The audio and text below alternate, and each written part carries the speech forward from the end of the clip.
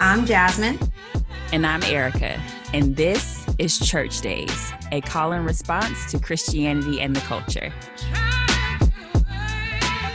Hey, ladies, welcome back. How are you guys doing? Hello there. What's up? That's all I got. You tired? Listen, life is tiring. So I am tired. That's fair. Yeah. Cool. So what do you tutor? SAT, ACT prep, which is interesting. So Melina asked that because we're recording after I'm tutoring. It's an interesting place to be because, during the pandemic, a lot of colleges stopped requiring it. But some students still decide to take it. Also, research has shown that neither one of those tests predict how well you're going to do in college. So also, what's the point? But money.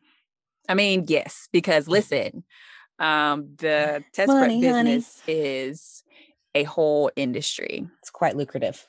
Yeah. So, I'm going to try to get into it. I mean, you should. I mean, if these parents are going to be paying, I'm going to do my job. And I still tell these students, like, listen, you should look and see if the colleges you're interested in actually require it. Because a lot of them are moving away from it now because of the pandemic, right? Oh, I didn't know that. Okay. Yeah. And I mean, the pandemic is an excuse, but again, it's been shown it doesn't predict how well you do in college. It really doesn't. Yeah. And I also tell them that too, because I think that can be like, okay, yeah, absolutely do well, try your best. But know that if you just aren't a great test taker or you just don't do great on this test, because literally it's like one moment in time, that doesn't mean it's not a predictor for how you're going to do in college. High school GPA is a better predictor because it shows your progress over time. So there's that. Thank you, our academia. you know. So that's my advice to all college students. If you don't have to take it and you're not a good test taker, just don't.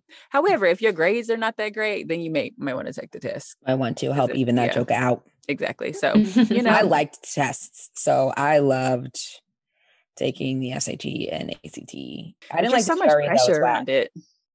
It's a lot of pressure. It's a lot. But the GRE I thought was stupid. I probably would have hated any other higher level situation, but the SAT was like the jam. But I'm also a huge nerd who likes tests. So and once you figure out the formula, because there is a way to take these tests. And I think that's the thing. Like once you know the strategies, it's not so intimidating. It's not at all. I took it cold. I knew these things. I knew the strategies and I went in there and I'm like, it's not A, B, or D, so it must be C. Easy. I'm like, I don't know this information, but I know it's not none of these. And if that gets you to the right answer, they don't need to actually know that you know the information. They need you to choose the right answer. And that's choose the right answer, I do often. Process of elimination. It was the best. Oh, that was a nice little stroll down memory lane, reminiscing on SAT such a long time ago. Let's take another stroll down memory lane. Maybe not so far ago, because we're not gonna age ourselves, even though some spring chicken. Yeah, I mean, not a spring chicken, but I'm also not a winter chicken. That's true. Somewhere in the summertime, early summer chicken. Late May, around Memorial Day. How did we get here? I don't know. Sorry, we're back. We're back. Back to the. But yes, back to taking it back. But yes, so another stroll down memory lane. This episode is kind of going to be a throwback episode where we throw it back to technically the first episode we ever recorded that we plan to release at this time. So if you may recall, a year ago, all of us or most of us were in quarantine and lockdown because COVID was here in full force. And not only that, but at the same time, significant racial unrest. So we felt like this was before we had launched the podcast, but we felt like we just have to record our thoughts and feelings in the moment because there were lots of thoughts and feelings to be had. to be able to release it a year later, to reflect back on it. So this is actually going to be a 2-part episode. So this week you'll get the throwback, and then next week we're going to come back a year later and share our thoughts about how far or not far we've come in a year. Who knows what we'll say? IDK, I don't know. But in the meantime, take a listen to our conversation almost a year ago today.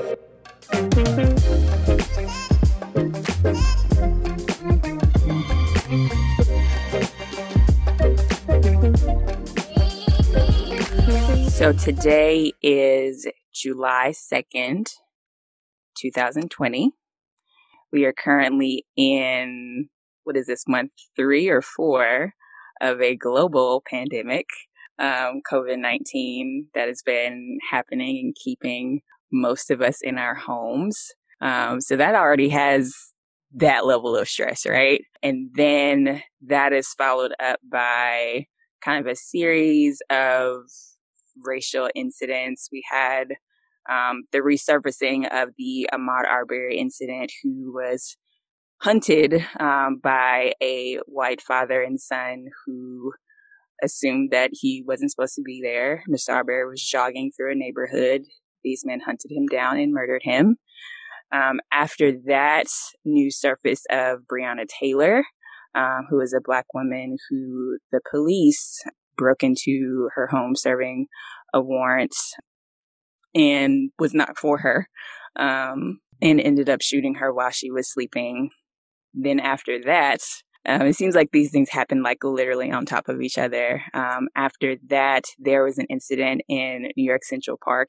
Thankfully, this incident didn't end in somebody dying, but a white woman, Amy Cooper, basically called the police on a Black man, Christian Cooper, who was bird watching in Central Park, and asked her to leash her dog, which was the rules in that park, in that area of the park. And feeling indignant, she called the police and saying that there was an African-American man that was threatening her and her dog. Mr. Cooper was filming the incident, and that was clearly not the case. And then literally, I think it might have been like the day after or within 2 days, the news of George Floyd being murdered at the hands of police with the knee to the neck came out. So it's been a lot happening, not only in the world, but in our country. So just wanted to start this by just saying, like, what is it like for y'all right now, just kind of living in this time with all of this going on? And I can say for me, it's been super overwhelming. So y'all know that I'm in education. So having all my students have to transition to online learning, and trying to support them in their various spaces, some of them not having reliable access to the internet to be able to complete their classes, or just the anxiety of everything that's going on in the pandemic, being isolated from people, just their whole routine just being broken up, and then seeing, just person after person being murdered, whether it is the hands of police abuse or at the hands of white vigilantes who just saw a Black person and thought that they need not exist. They were not where they are supposed to be, and they need not exist. So it's been super overwhelming for me. I've thought a lot about my Black students. I've thought a lot about my 2 Black nephews and wondering, like, when's the age when people are going to see them as a threat? So I've gone to being like, okay, because I know still got to function and like do work and things, to like just being in tears some days, and kind of vacillating back and forth between emotions. So what's it been like for you all, and how you all have been experiencing this? I would say for me, I work in healthcare. I'm a medical provider, as y'all know, and work in family medicine and at an outpatient clinic. And it's been interesting, I would say, and overwhelming and emotional. At the beginning, when all the news surfaced, well, one, with the whole COVID-19 situation with work, it was very overwhelming. And, especially as being a new healthcare provider, I have only been, when it all started, maybe 6 or 7 months into being a new healthcare provider. So trying to just figure out, how to function in a pandemic when no one else has ever functioned in a pandemic, even as as my medical mentors. So, what's right, what's wrong, how to provide the appropriate care, having access to the appropriate care. Am I, as a medical provider who is doing testing, able to go around anybody else? And I continue to carry guilt about being in public because of what I do. And feeling like I shouldn't be around anybody because I don't want to harm anyone. And that's my first job, but also like, it's really hard to not have social interactions. Yeah. So that has been interesting. And then trying to navigate that, mentally and emotionally.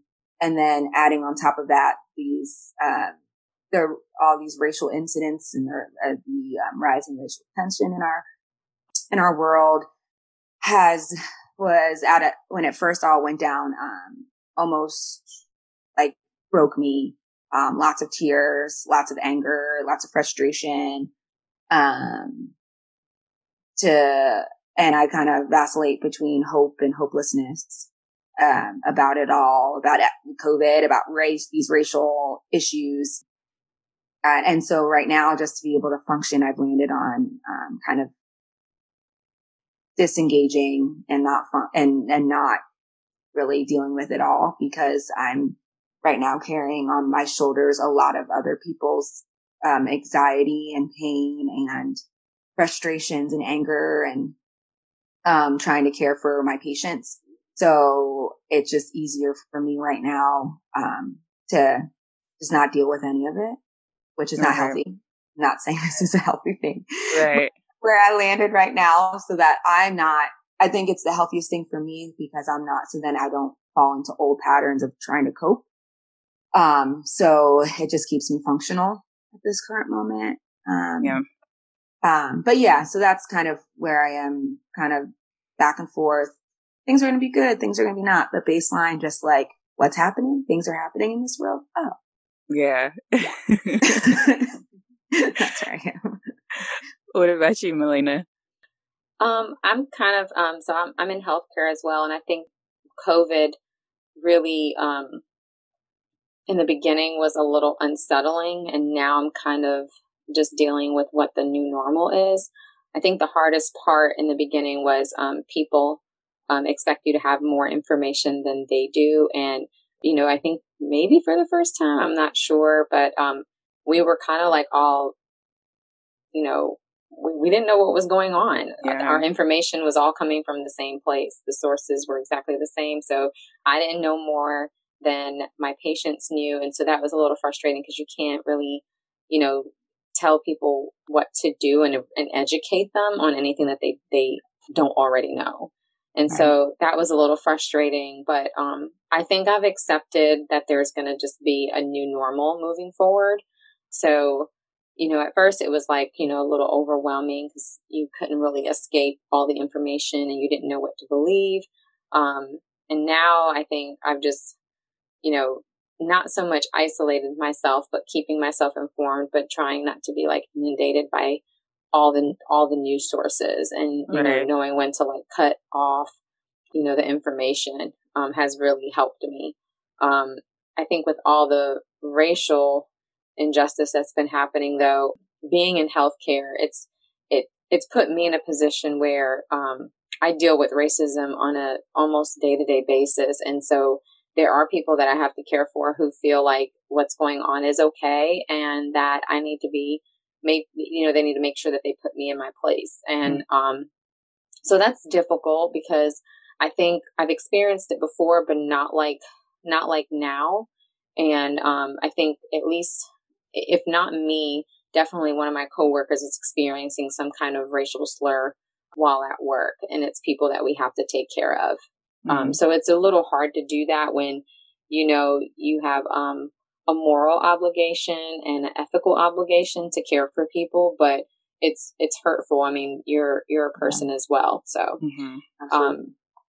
I don't know. I mean, I think, I know that at the end of the day, I get to walk out of my job. Whereas a lot of the people that I'm caring for, that is really uncertain for them. So I have a little bit of peace around that. Not saying I'm better off, but I know that like at the end of the day, like I have a lot to be thankful for, regardless of what someone may think or say to me. I can't let that bother me. So that's kind of where I'm at with all of this. Yeah, you talked about kind of monitoring your news and media intake. I have not. And I think that has contributed to just my being overwhelmed. I think for me, there's like this pressure, like, I just want to know, like, what's happening, Yeah. And it's like on all fronts, I want to know what's happening with the virus globally. I recognize that this is affecting more than just America. Clearly, other people are handling it a lot better than we are. Yes, they are. But yeah, like I want to know what's going on. Just the numbers of people dying, like that makes me sad. I don't know any of these people personally, but that's still life lost. So I'm wondering, what is the latest information with all these cases? Like, so y'all gonna arrest these police officers or no? So still no, apparently, still hanging out. So yeah, it's a lot. So I think that has also contributed to my state of being overwhelmed, and I'm trying to like reel that in and find a balance between like stay informed but also stay sane. Yes, do both. Yeah, it's really important. Yeah, absolutely. It's very easy to check out, even just scroll on Instagram, and it's COVID or race relations, COVID or race relations.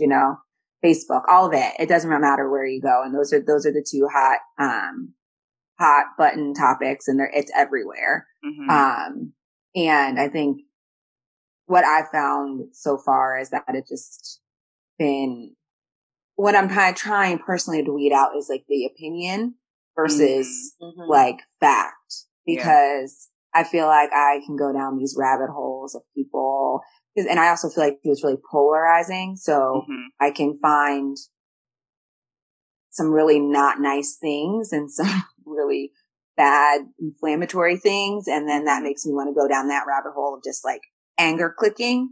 But then I can find people who feel the way that I feel, but then that makes me go down anger clicking too. So then it's just like, what are the facts that I can find? Who are the people with the information with the, like, these are stats.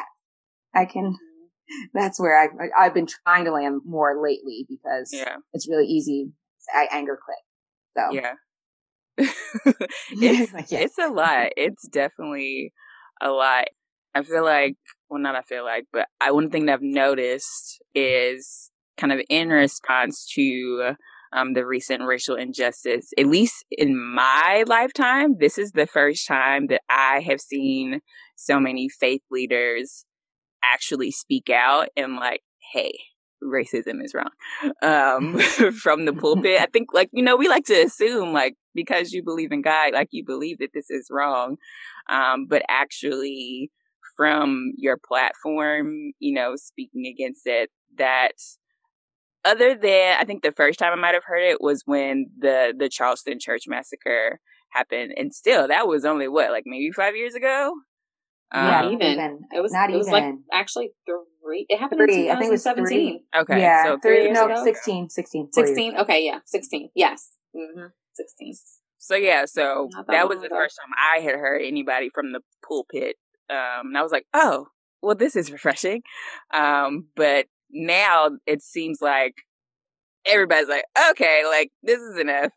So I'm just wondering, what are y'all's thoughts about, this just like outpouring of, hey, no, this is not okay. I think it's, I think that it's a conversation that needs to continue to happen. And, I think a lot of, things happened for the African American community because we did have church leaders who were taking a stand, and they may not, they they had some kind of spiritual influence. And, you had Malcolm X during the civil rights, who was, Muslim, but you also had Martin Luther King. And so there were spiritual leaders who were taking a stand against like racism and civil injustice. And I think it's about time that we continue to have this conversation and we talk about it. Whether you're coming with no information or you have all the information because you've experienced it, because you are a Black pastor or preacher, there needs to have a conversation. And I think we need to see more unity in the church, with white and Black churches, and not ostracize and point the finger and say, you don't know anything. We need to explore that. We need to talk about why they don't know anything. We need to educate those pastors, because if you're going to lead the masses, it's going to look different. It's not going to be all Black or all white. And so, but I think it's a conversation that needs to continue to happen. Yeah. What do you think, Jasmine?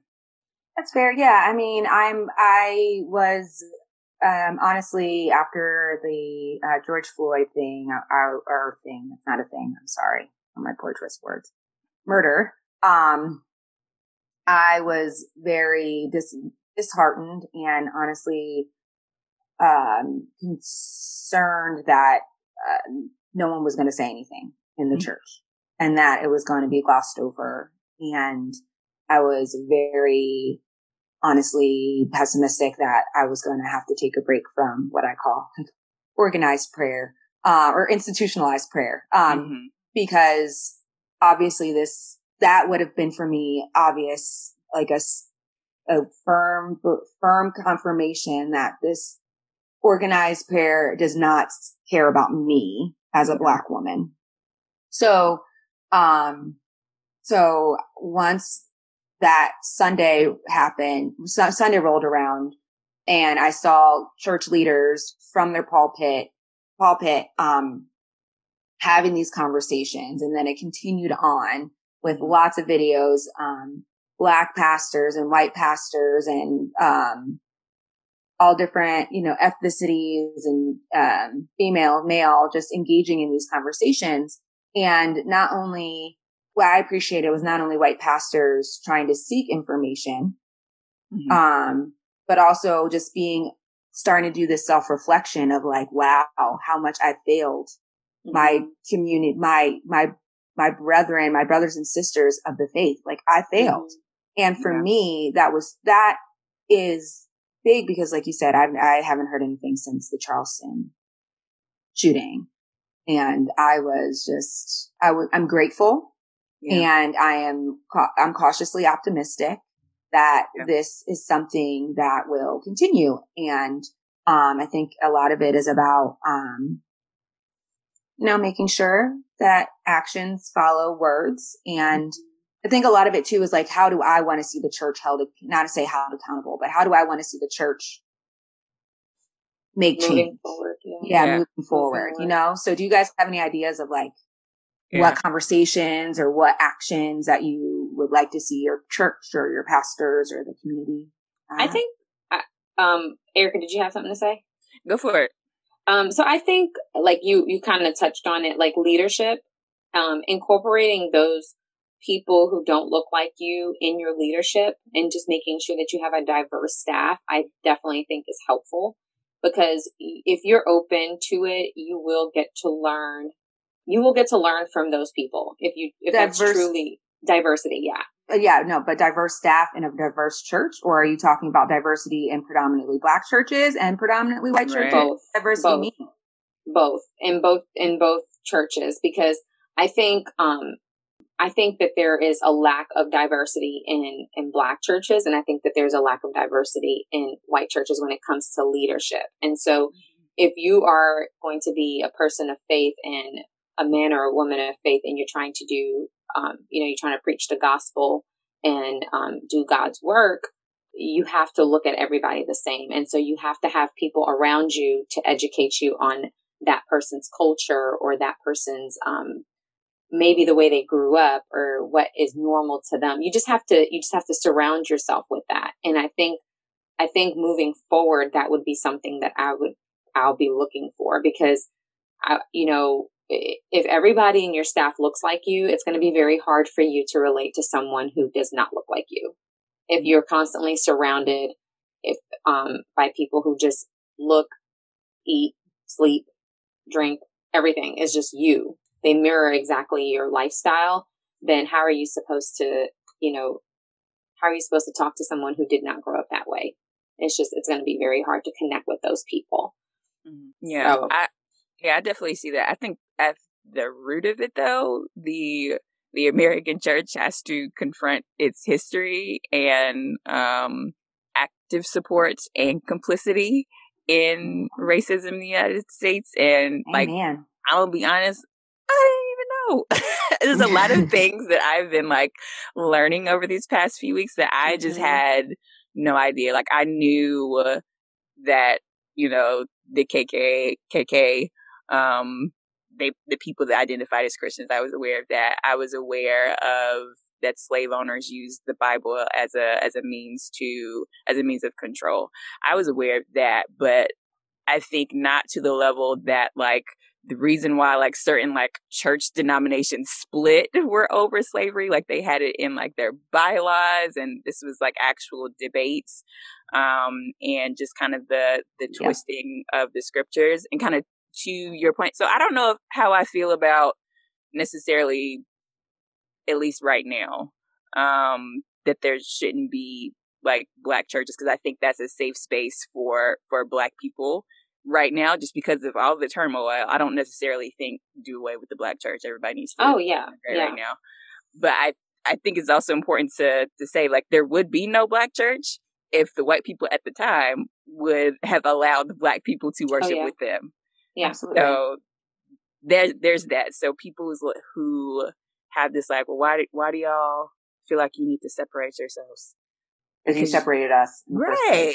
So let's decided to baptize us, but then make sure to change in your laws that any Christian was free. But you made sure it was if you're a slave and still baptized, it don't matter. It doesn't matter. Yep. Yeah. So Jasmine's referencing a law that was in Virginia. So this was pre the Declaration of Independence. So there was no United States. But there was a law on the books in Virginia that said, because the Christian missionaries were going out and, preaching the gospel to enslaved Africans. And there was, of course, as it should be, that cognitive dissonance, like, hey, we're preaching who the Son sets free is free indeed, yet we have these people in bondage. What is happening? So in order to kind of get around that, it's like, okay, so make themselves feel better. Yeah. So yes, your soul is free. So like when you die, you go to heaven. But for right now, in the here now on earth, you still belong to us. Yeah. So it's like you have to, as the American church, like I think no matter what denomination, whether Black church, white church, Native American, Latinx, you have to confront the history of the church in the United States, because church and faith looks very different, not from a Western context. So we have to deal with this Westernized Christianity, and the mess that we have made of that. There are a lot of pastors who, even before now, have been preaching racial reconciliation, but like you can't have reconciliation without recognition. And I think we are now kind of, as a church community, starting to get to that recognition, like, hey, actually, even in my silence, I've contributed to this problem. Yeah. So. Absolutely. And there was something I heard that said reconciliation doesn't really exist because it's more so like a restoration. Like you can't. We were never reconciled to be reconciled. Like if racism didn't exist, we would not have a Black church. We wouldn't have predominantly Black churches. So, recognizing the wrongs, and then trying to restore something, I think, is what needs to start happening. And it's okay. We're going to step on some toes, but we'll pray for those people. Right. Yeah. I heard it say that it's a faith problem. That this is all a faith problem. It's a heart problem. Yeah. And that takes time. And that is definitely a work in progress. And there's going to be no such thing as perfection, but I think just like our faith walk, it's all about being a work in progress and striving to learn more about how we can be more like Jesus in that moment, in each moment and every moment, and not saying color doesn't exist or race isn't. Our country was completely founded on the social construct of race. That was very important. So it's not going to go away. And when I see someone that doesn't look like me, and it's okay to be like, you don't look like me, my mind's going to automatically do that. But I think it's just about, like just continuing to be like, how does Jesus love? How am I supposed to be operating in every moment? And doing that hard work. And I think a lot of it is the fact that it's easier to not do that work.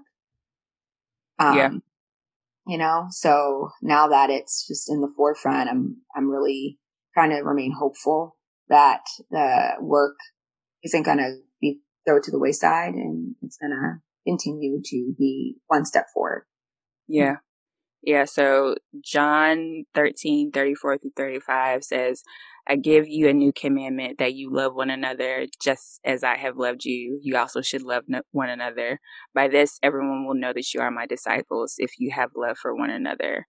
And I think, that is pretty much the thesis statement of what I feel like the church as institutions. So the individual churches, the American church, and those of us who claim the name of Christ, like that is what we should be doing, and realizing that all of us, humanity, not just Christians, but humanity was created in the image of God. So being conscious of how you are treating or allowing someone to be treated who is an image bearer of Christ. Like if we could get there, I feel like we might be on our way. Absolutely. Absolutely. And another one I'd like to add to that too, Erica, is Galatians 5:13, 14. You, my brothers and sisters, were called to be free, but do not use your freedom to indulge in the flesh, but rather serve one another humbly in love. For the entire law is fulfilled by keeping this command: love your neighbor as yourself. Yeah. You're not going to put your knee on your neck. You're not going to want someone to do that to you. So let's make sure we don't do that to others. Yeah. Yeah.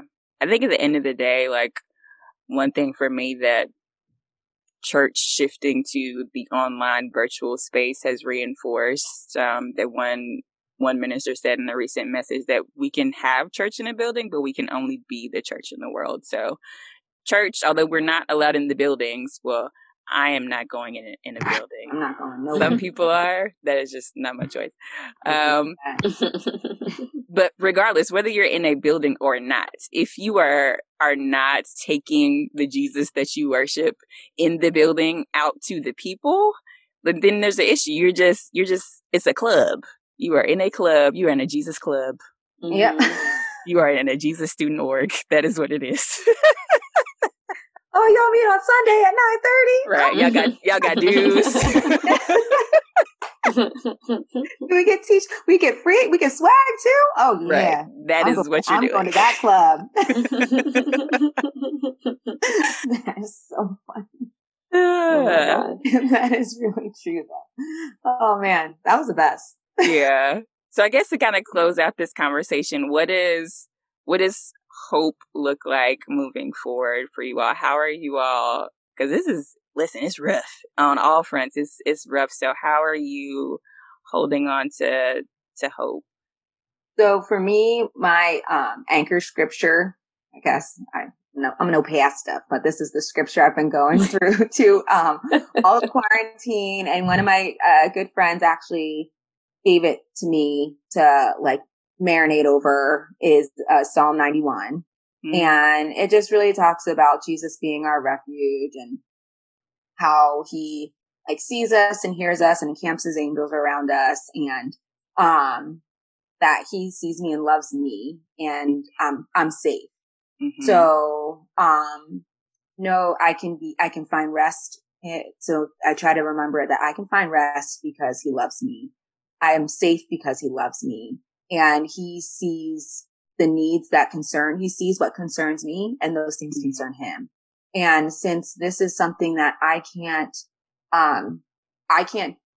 conquer on my own, and I can't, just that he trying to remember that I am in this time for a very specific reason, and that I have been created for this time, space, place for a specific reason. And I have to just remind myself that, like, I'm God's tool, I'm God's vessel. And I'm responsible for my sphere of influence, and make sure that I am being his light, being his light. But really, I'm honestly just being the hope of having these conversations, continuing to hear these conversations, being, trying to be centered enough to be able to have those conversations with others that don't look like me, that are honestly curious, and coming from a spirit of learning, and those who are not so curious, but are ignorant and need to get some information, some truth. But trying to remember that this is not my fight. Right. This is the Lord's fight that I get to, but I can just if I play my part and play it well, the victory is gonna come. Yeah. What about you, Melina? I think, for me, I tend to worry. I tend to worry about everything. And so a scripture I always go back to is, Matthew 6:34, that says, "Do not worry about tomorrow, because tomorrow has enough worries. Today has enough." I think it's today. Each day has enough trouble of its own. And so that just kind of helps me get back to reality, and not worry about my brother and how he may get looked at, or my future kids and what conversations I'm going to have to continue to have with them in the future, or what may come of the virus, and what are the long-term effects of it, and just kind of like worrying about things that are not presented to me right now. So for me, just staying in the moment and being as present as possible has kind of been my hope. I don't know what tomorrow is going to bring. And so I just have to focus on the here and now and get through that day. And then, when I'll cross that bridge when it gets here, and I'll just, remain faithful and pray and just trust God, because he's the only one who knows how all of this is going to end. And so me worrying is just really just depleting all of my, my strengths. There was a saying, worrying only empties today and not tomorrow. So I don't want to be walking around drained and not able to even be present for tomorrow. So that's my hope. That's good. Yeah. I think that I have been encouraged just by just so many people around me, and just so many different spheres of influence, and just kind of everybody doing their part, whether it's folks like you all who are healthcare workers who, are going out there and caring for people, no matter what mess they may bring to you. All the mess, honey. All of the mess. Yes. Yeah. Like the parents that are home, that have now, in addition to like their own jobs, have now become teachers to their children. The formal teachers who, even though they might be getting sent back into who knows what, are, still doing what they can, and even doing above and beyond to support their students. And just everyday interactions of just like, I see you, and just an acknowledgement. I see you. How are you? How is your day? Just little things like that. Just the good parts of humanity have been encouraging to me. And also reminding myself that I didn't expect any of this, and I don't think anybody did. No. But reminding myself that God knew this was going to happen, and he knows how he's going to work all of it out. So learning how to, not saying that I'm never going to be anxious, because I'm just kind of the anxious type, but in the midst of my anxiety, in the midst of the storm, knowing that he is still there. He has not forgotten about me. He has not forgotten about the plight of my people, meaning the Black community. Even though, listen, it's bleak, and I'd be like, bruh, where are you at? Like, really? Don't you see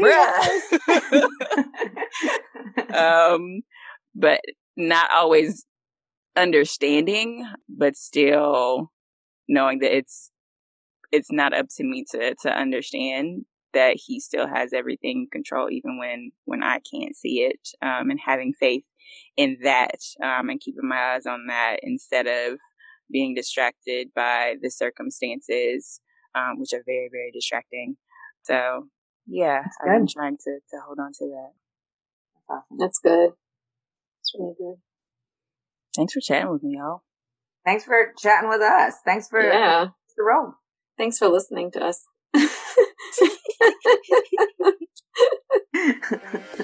Out the top.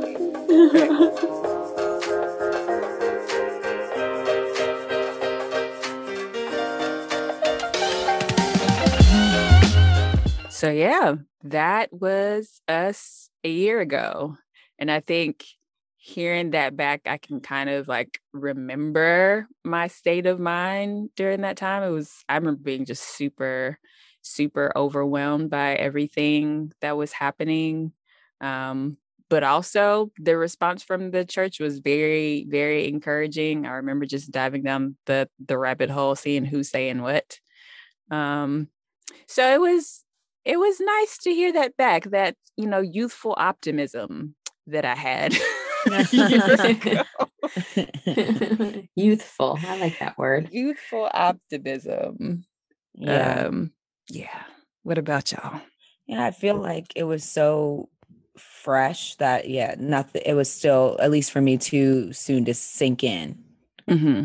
So yeah, like our youthful optimism was, I feel like, the best stance to take, because otherwise, like, I could have like withered like a little flower, and crumbled under the weight. But yeah, I appreciate the optimistic tone that was had.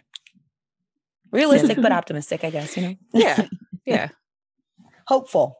Yeah. There was a lot of hope. Yes, we did have hope. What about you, Melina? I think we were trying to figure things out. I felt like I wasn't, like I didn't feel left out. You know how like because I remember just going to work, coming home, and working these crazy hours, and I remember just being like, okay, well, it's just not me. Mm-hmm. We're all alone. We're all in this together. Everybody's kind of in the same space.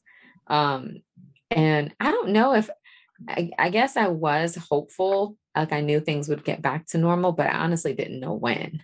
So, I don't think I expected us to be here a year later. It could have lasted longer. Yeah. We were kind of at the mercy of how things played out. So, yeah. And I think that you brought up, Jasmine, like the sense of unity that was kind of had amongst like everybody was all going through COVID together. It seemed like for the most part, everybody was like, yeah, racism bad, which is interesting. And we'll get to this next episode, but I don't feel that anymore about either of the things. Things have set in. That's 'cause it's not fresh anymore. Yeah, it's so weird how that happens. Yes. But yeah, so hopefully y'all enjoyed our thoughts. You got to come back next week to hear what we think now, because listen, it's been a whole lot that has happened. So many feelings. There's been so much that's happened, and we just have to talk about it. It has to happen. So yes, come back next week. But until then, thank you for tuning in to another episode of Church Days. You can follow us on Facebook, Twitter, and Instagram at Church Days. Leave us a comment and let us know what you thought of this episode. You can share, rate, review, and subscribe on iTunes or wherever you get your podcasts. Special shout out to Caroline, our production assistant, and we will catch y'all next time. Bye. Bye.